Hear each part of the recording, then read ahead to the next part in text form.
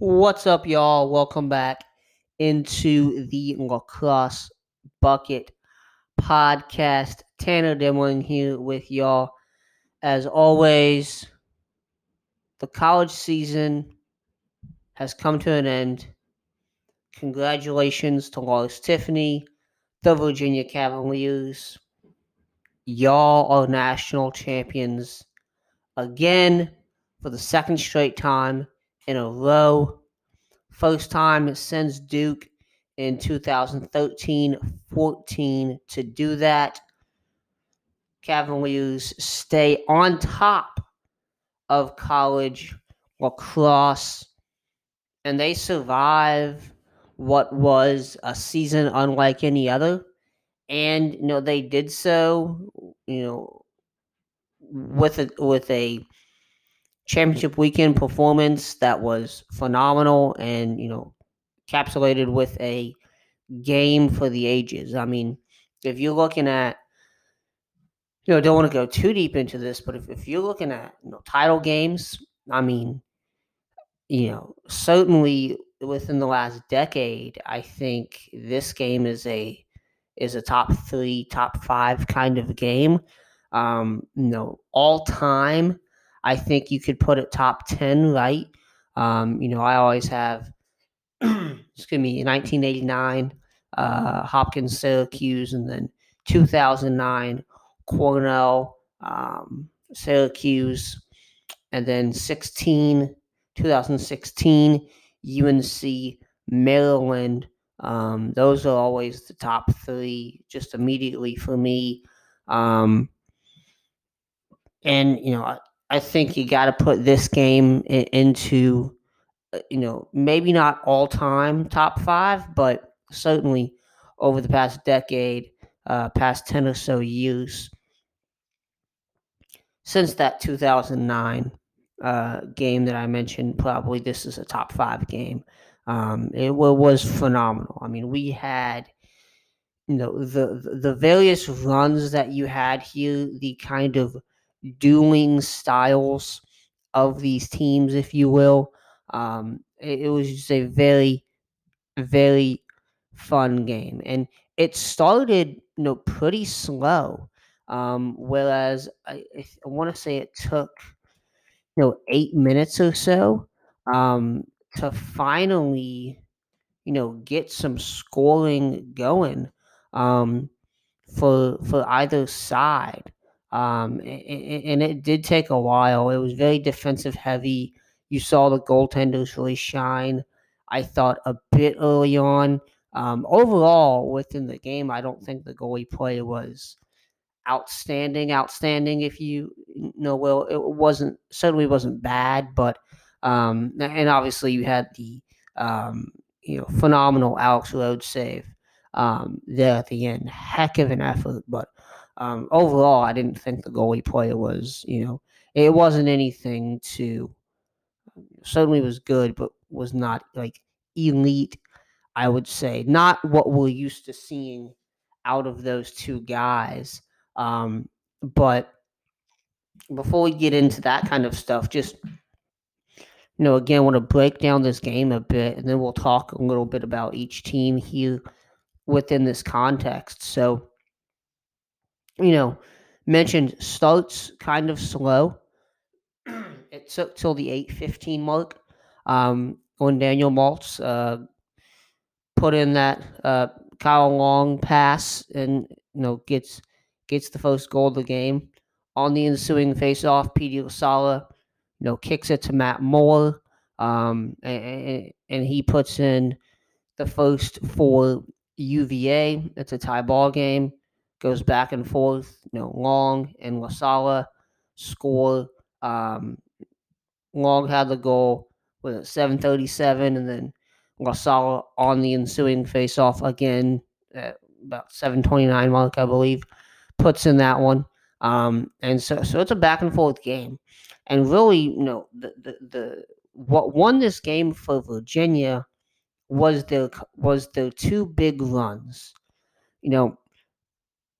After Logan Wisnauskas had made it 4-2, so You have Maryland is up by 2, and it really because from that first goal with Daniel Maltz, um, from Maltz's first goal of the game, it was just a back and forth battle offensively, and Kaufman and Wisnauskas.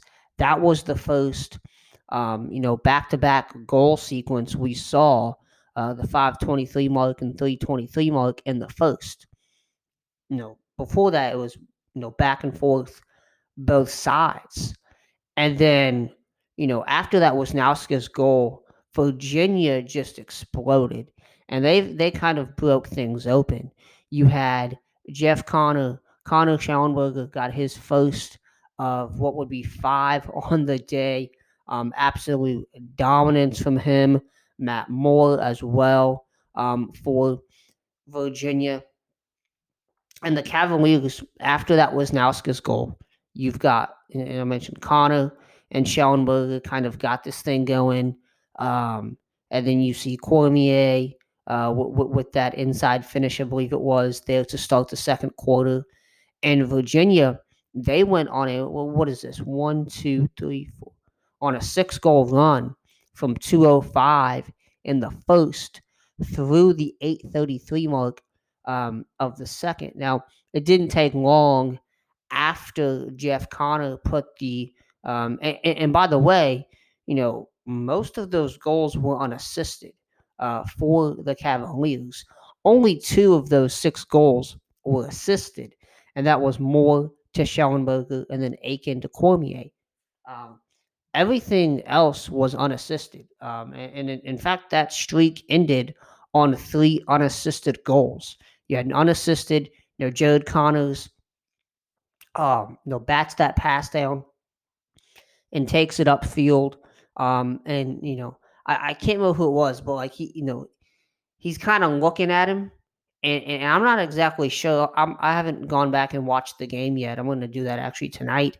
He's kind of looking at his teammate over here, and just kind of the Maryland defense, from what I remember, just kind of is looking like, oh, he's going to pass.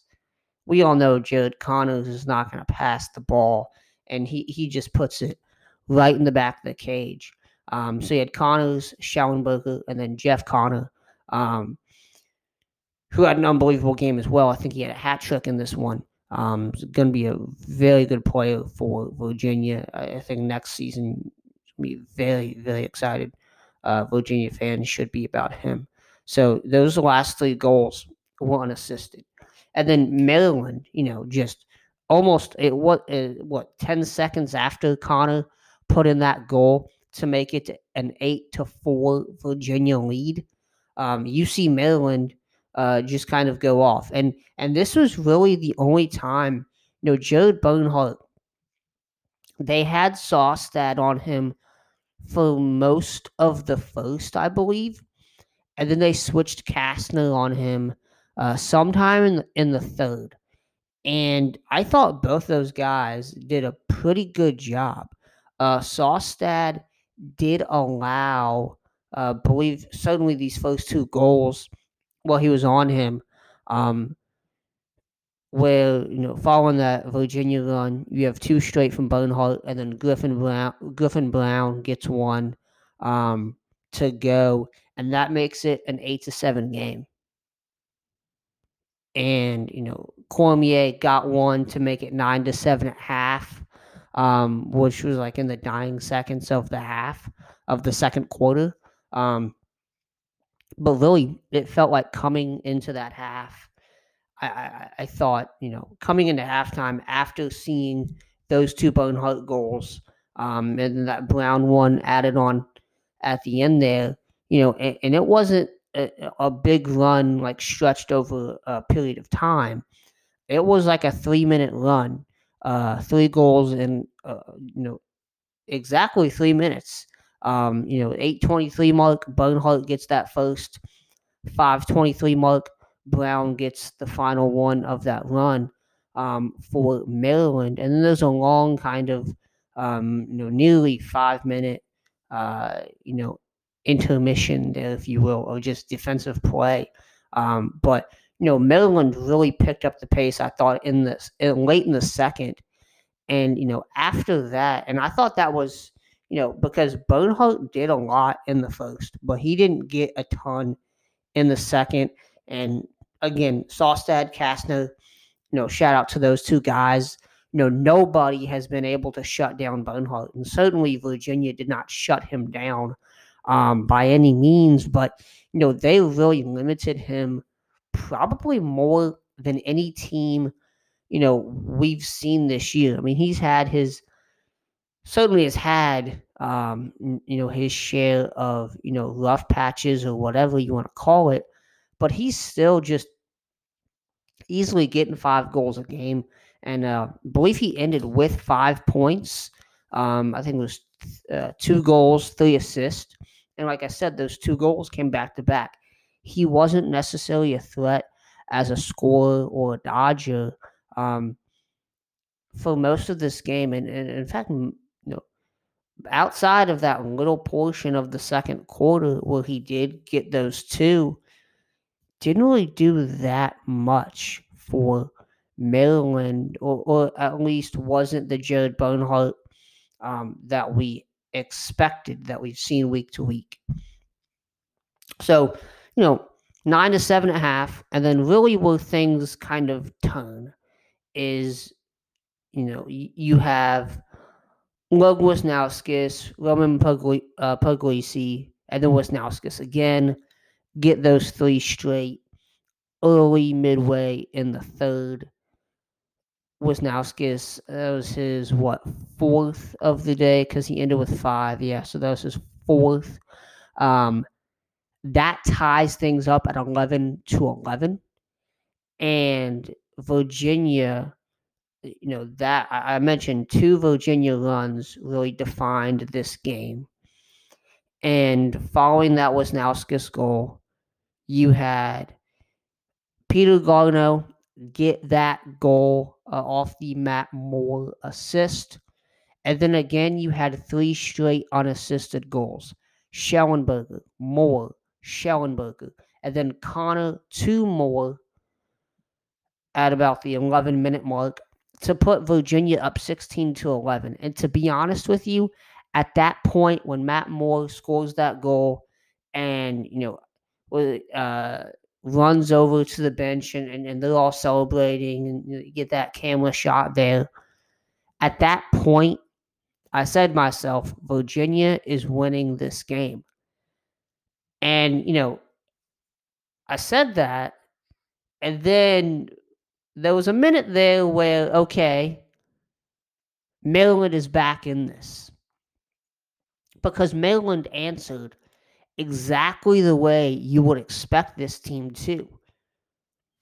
They go and they make it a 1-goal game with 3:57 left. You get Wisnauskas, Maltz, Fairman, and DeMayo all with goals. Wisnauskas with that absolute liquid smoke, paints this corner to start that run. And that really was the energy goal there for Maryland. And DeMayo makes it a 1-goal game. However, on that ensuing faceoff, Cade Sostad gets that ground ball, which to a lot of people I've talked to have said, like, that is the game-winning play right there from Cade Sostad.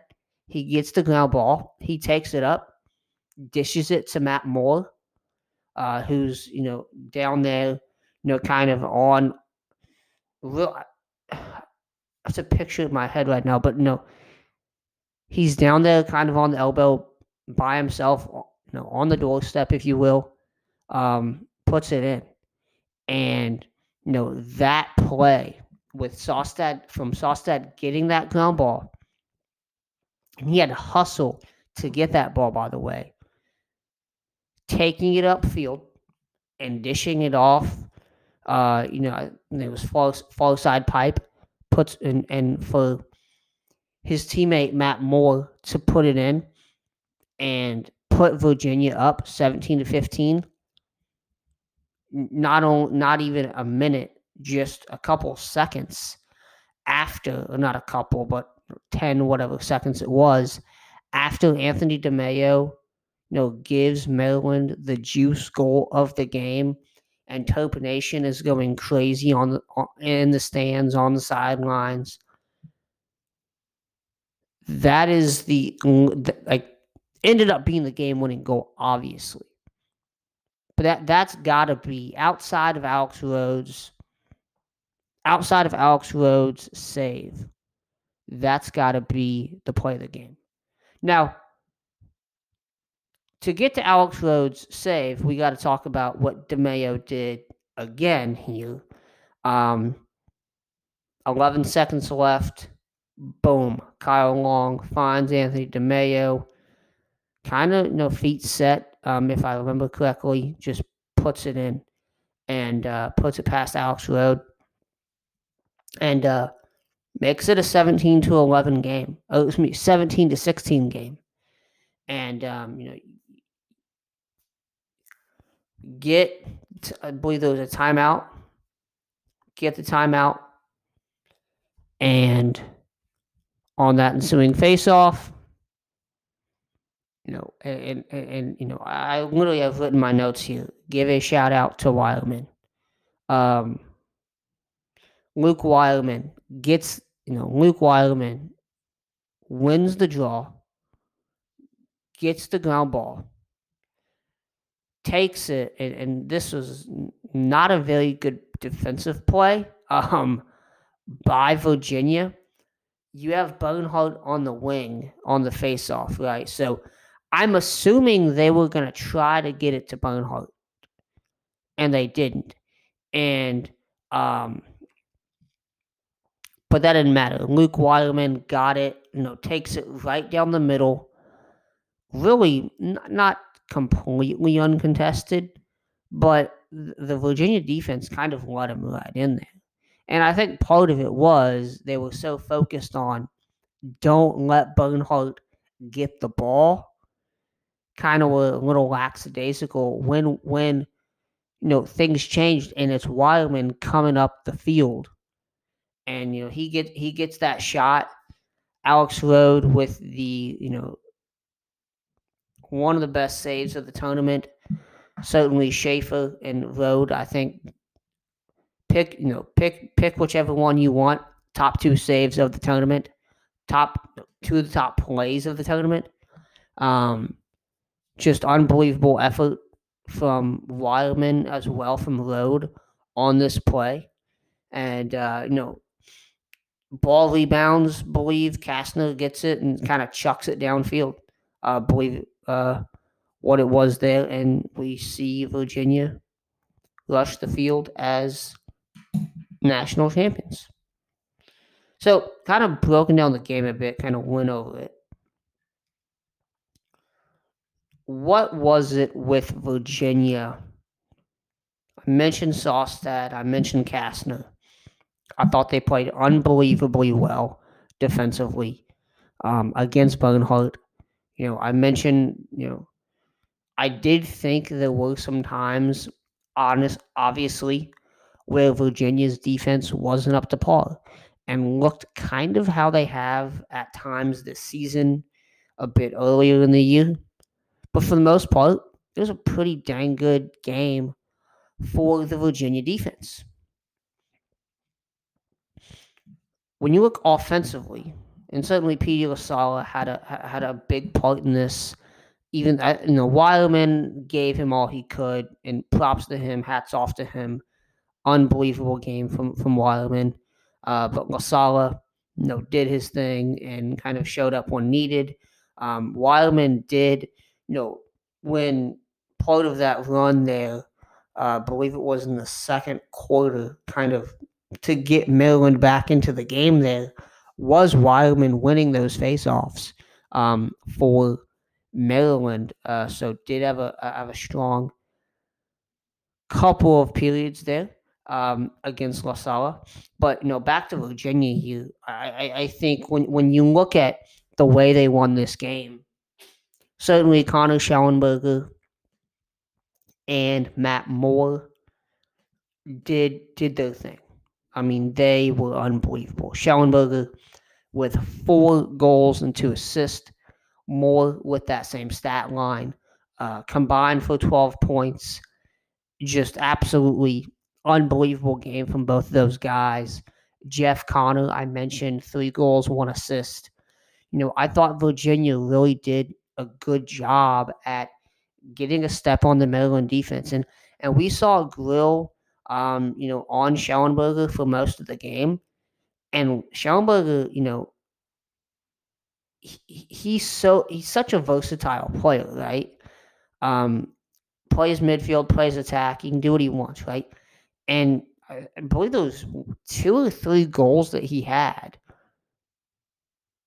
from behind the cage, and he got physical with Grill.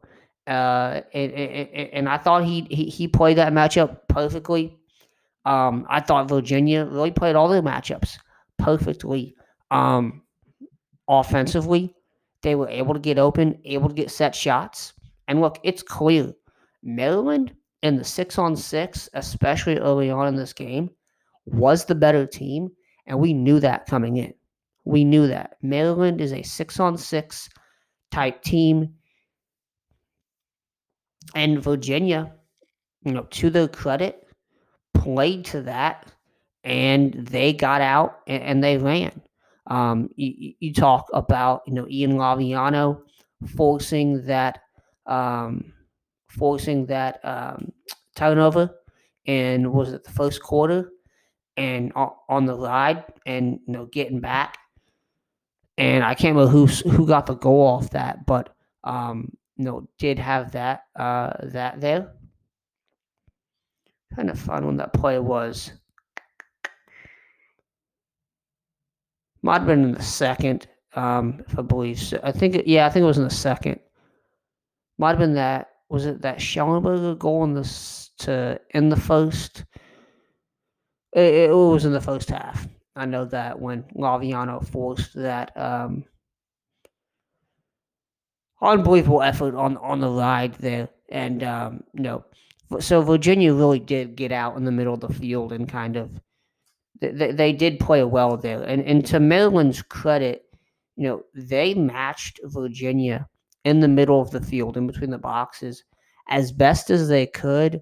When you look at, the clearing and whatnot, Maryland did have a couple. Okay, it was in the first quarter then. There was that last one in the first, I believe. It was the Laviano had that caused turnover. Maryland, in the first quarter, 5 for 7 in clearing. I thought in the third, when you look at Maryland and the ride, they were pretty successful in the third. And we saw Virginia against Carolina not clear the ball very well. So that did help Maryland a bit get back into the game, especially after that big Virginia run. But overall, I thought it was pretty even play in between the boxes. Maryland, won the ground ball battle 41-37. And then when you look at, just shots, Maryland outshot Virginia 49-39. So 10-point difference there. Each get 28 shots on goal. Rode had 12 saves. McEnany had 11. You look at the stats of this one, and it's a pretty even battle. And like I mentioned, I thought it was pretty even in the middle of the field for the most part. Virginia did have an edge, especially early on. And in their transition offense, they were able to get some things going. And really, for me, I think that's what pushed them over the edge in this game. We saw a lot of transition kind of in that big run there at the end of the game to get up 16-11. So Virginia just they played their game. They played their game, and and they beat a phenomenal Maryland team. Now, when looking at that Maryland team, Wisnauskas obviously is the guy that they went to. He ended the game with 5 goals and 1 assist. Bernhardt, as I mentioned, played a decent game, 5 points, 2 goals, 3 assists. But from a dodging standpoint and from a sheer goal scoring standpoint, it was not what we've come to expect from Bernhardt. So, they did rely on Wisnauskas. They did rely on DeMayo. They did rely on Moltz. And, late, I think it was the second half, they put Eric Maliver, the freshman out of Atlanta, they put him at X instead of Maltz. And, I think that was I think that was indicative of Maryland trying to get something going. Because while Virginia was able to get the set shots, was able to get in transition and do some things there, Maryland really struggled in some of those areas. They didn't do too well in terms of this is an offense where ball movement is key, and you did have that. And when they did do that, they were phenomenal. But they had long stretches where they weren't able to get that going. The Virginia defense did a great job of kind of limiting them. And, Maryland, outside of Bernhardt, they don't have or didn't utilize, whatever. They didn't have a ton of dodgers on this team that really went one-on-one, whether it be at the midfield, at attack. They don't have those kind of guys that can go one-on-one with you every single possession. Bernhardt can do it, but when you look at a lot of these shots that they took, a lot of these goals they took, yes, they're assisted, but and they did have that Puglisi, transition goal, but outside of that, in terms, transition obviously didn't have too much. And then ball movement wise, outside of that big run there in the fourth, I don't remember seeing them zing the ball around like we've seen them do on a consistent basis for the majority of this game. So that kind of really hindered Maryland. They weren't able to get into what I would call their game. And then, when you look at their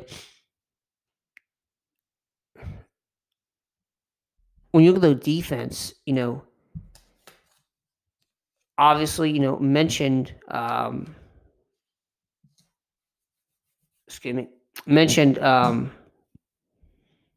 Grill and then Ray Hill. I thought had some flashes and whatnot, but Maryland overall just it was a different Maryland team. I thought from what we saw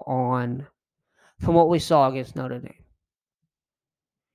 They didn't get into the groove, it felt like, for the most part in this game, except for various times. And really, I just thought that Virginia, and again mentioning the transition and winning in the middle of the field, I thought kind of put them over the edge and gave them the win in this game. And hats off to both teams for a heck of an effort. It was again one of the best championship games in a while, and a great way to finish what was a fantastic season. Now, moving on from the game, I do want to talk a little bit about kind of along the lines of an article that I wrote today. It's going to be on the site here June 1st. Concerning Virginia and kind of what's next for this team.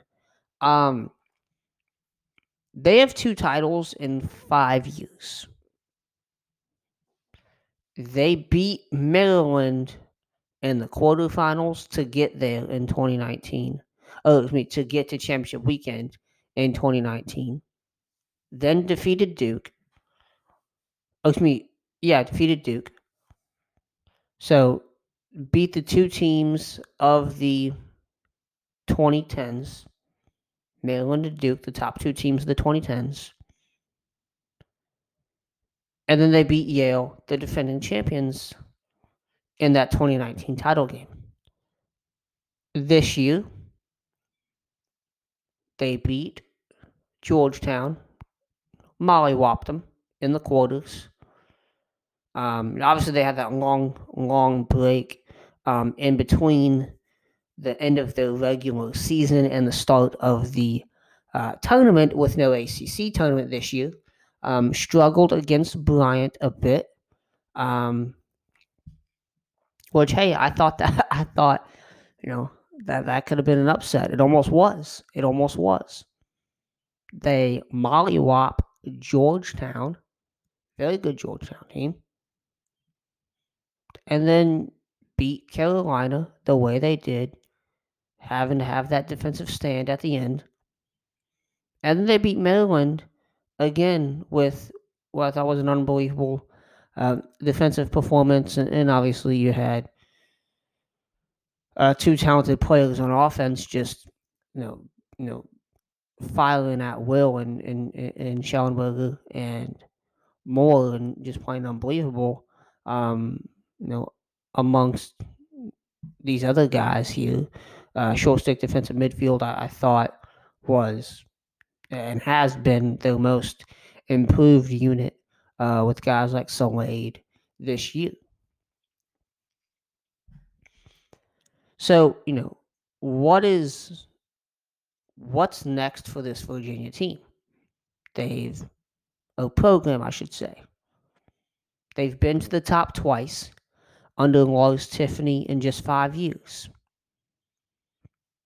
Next year's 2022. Could they become the first team since 1990? I think it was, 96, 97, 98? If I have those years correct. Will Princeton three-peated? And that's the last team to three-peat. Could they do that? Is Virginia going to be the team of the decade, the team of the 2020s, per se? Possible. It's possible. Certainly is. Looking just at, next year, you get Schellenberger back. You get Matt Moore back for the 5th season. Peyton Cormier's back. Sawstad's back. Bauer's back. Kastner's back. We're telling you the whole starting defense, essentially, as well as some other guys like Matusai. Excuse me. And then you get that pretty good SSDM crop with Grayson Salade heading that unit.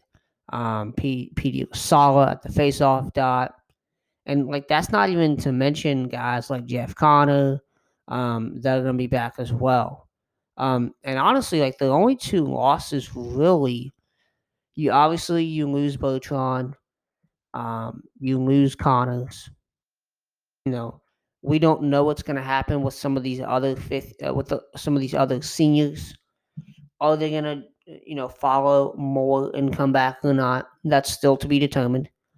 But even if they lose everybody, even if they lose every senior outside of Moore, this is still a pretty dang good team, and a team that could be there on Memorial Day weekend next year. When you look at the depth on this roster, I mentioned Connor, who stepped up and had a big game. Xander Dixon, what's he going to do next year? Thought he had a good regular season, especially at the end. Didn't show up a ton in the tournament, but he's a guy that I think could certainly take a step forward. And then outside of the depth already on this roster, they've got the number 7 class in the country per Inside Lacrosse. You got Griffin Schutz coming in, attackman out of Deerfield. number 3 player in the country. He's a top 10 guy, I believe. Matthew Nunes, goalie out of the Woodlands, Texas, is the number 3 player in the country. And that's just 2 of the guys in this class that are really, really good. So this is going to be a talented team. Now, whether those freshmen, how much they contribute next year or not, is obviously yet to be seen. But this is going to be a good team for the next few years. And, even when you look at the guys that will be here in 2023, which are these 2022 recruits, Jerry Terenzi, Truett Sutherland, Mac Eldridge at the faceoff dot. I mean, they are continually getting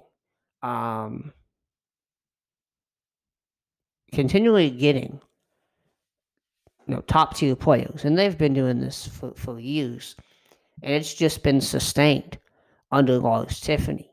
It is clear that the culture changes that Tiffany and his staff made upon their arrival during the summer of 2016, haven't only just worked on field and helped build 2 national title runs, but it is certainly appealing to the high school players, and they have kept up that top tier recruiting pitch that we are used to seeing from Virginia.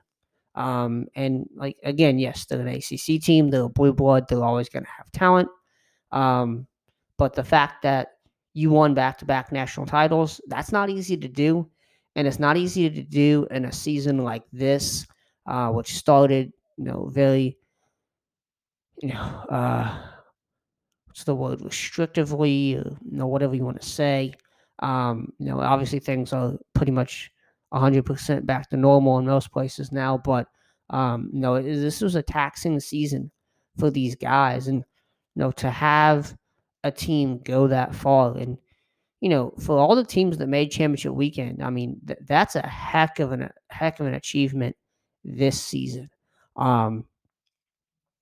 So is Lars Tiffany gonna make Virginia the 2020s in the 2020s, to be what Princeton was under Bill Tierney in the 90s and early 2000s? That's up. Only time will tell that. But 5 seasons, they got 2 titles under Tiffany. Recruiting has been sustained at the top level.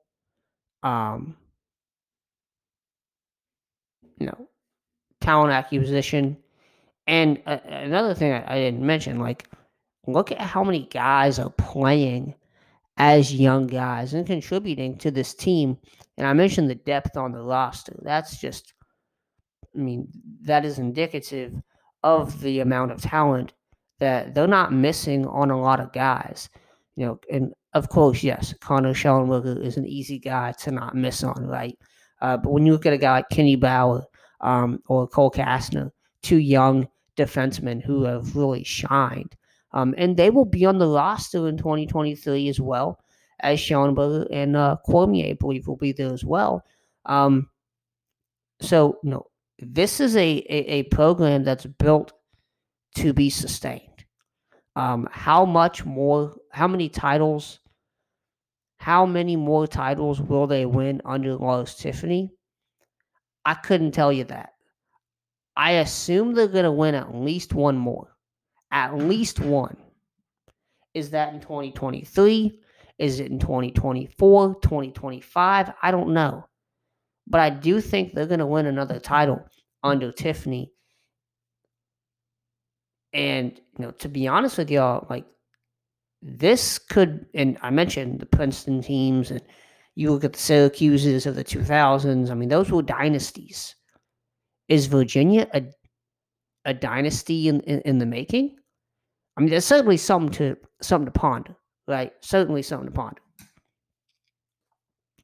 Again, we can't know definitively until it happens, but certainly this is a program built to sustain success in all facets. So will definitely be fun to watch the Cavaliers as they progress over the next few seasons. Now, I wanted to end this podcast with the question of, and I just kind of mentioned it a bit with Virginia, here talking about 2022, but who is the contenders in 2022?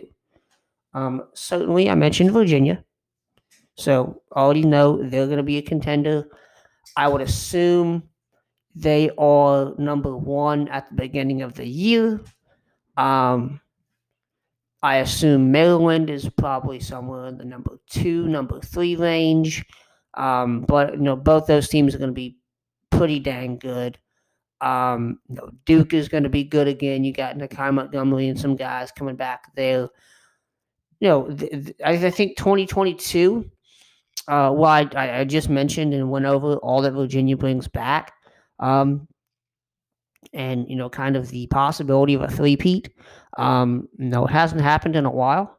And to be honest, like this year, 2022, looks to be pretty wide open, at least from where we sit right now. We'll see how things change with the transfer portal and all of that, but it looks to be pretty wide open. I mean, Virginia mentioned them, Maryland mentioned them, Carolina. What are they going to do in 2022? Notre Dame, they've just got a bunch of grad transfers again coming in this season. So coming in the fall. On both sides of the ball again. And they got a very, very good recruiting class coming in this year as well, some studs. So, they are, kind of a threat. And then I think you look at, maybe a little stretch for some people, but look how Johns Hopkins ended the year. Peter Milliman going into his second year there. Not saying they're gonna full blown championship weekend run, but I mean they got talent there. So it'll be interesting to see what they do. There's a plethora of teams that I think you could put in that boat. Loyola, how they ended the season, the guys they bring back. It's certainly going to be a wide open season. And then, least we forget the Ivy League. And, who in the world knows what those rosters are going to look like. But Yale, Cornell, I think, will be a threat, as usual. So, it's pretty open. I don't think there's a clear front runner right now in 2022. But certainly Virginia, Maryland are gonna be pretty good teams. Carolina is gonna be a pretty good team. Georgetown with some of the young talent they showed in the tournament. What do they do? Syracuse. I don't know. I mean, it's very wide open. Very, very wide open for 2022. A lot of great teams that showed a lot this year. They're going to return a lot next year. So, fun year lacrosse. 2021, we're closing the door on you. Was a heck of a season. We started in January, ended in May as usual. We had a season when all the field modulars said that we couldn't, just like they did with football and basketball. We had a season. It was successful. We crowned a champion, and it was the Virginia Cavaliers. Again, congrats to the boys in Charlottesville.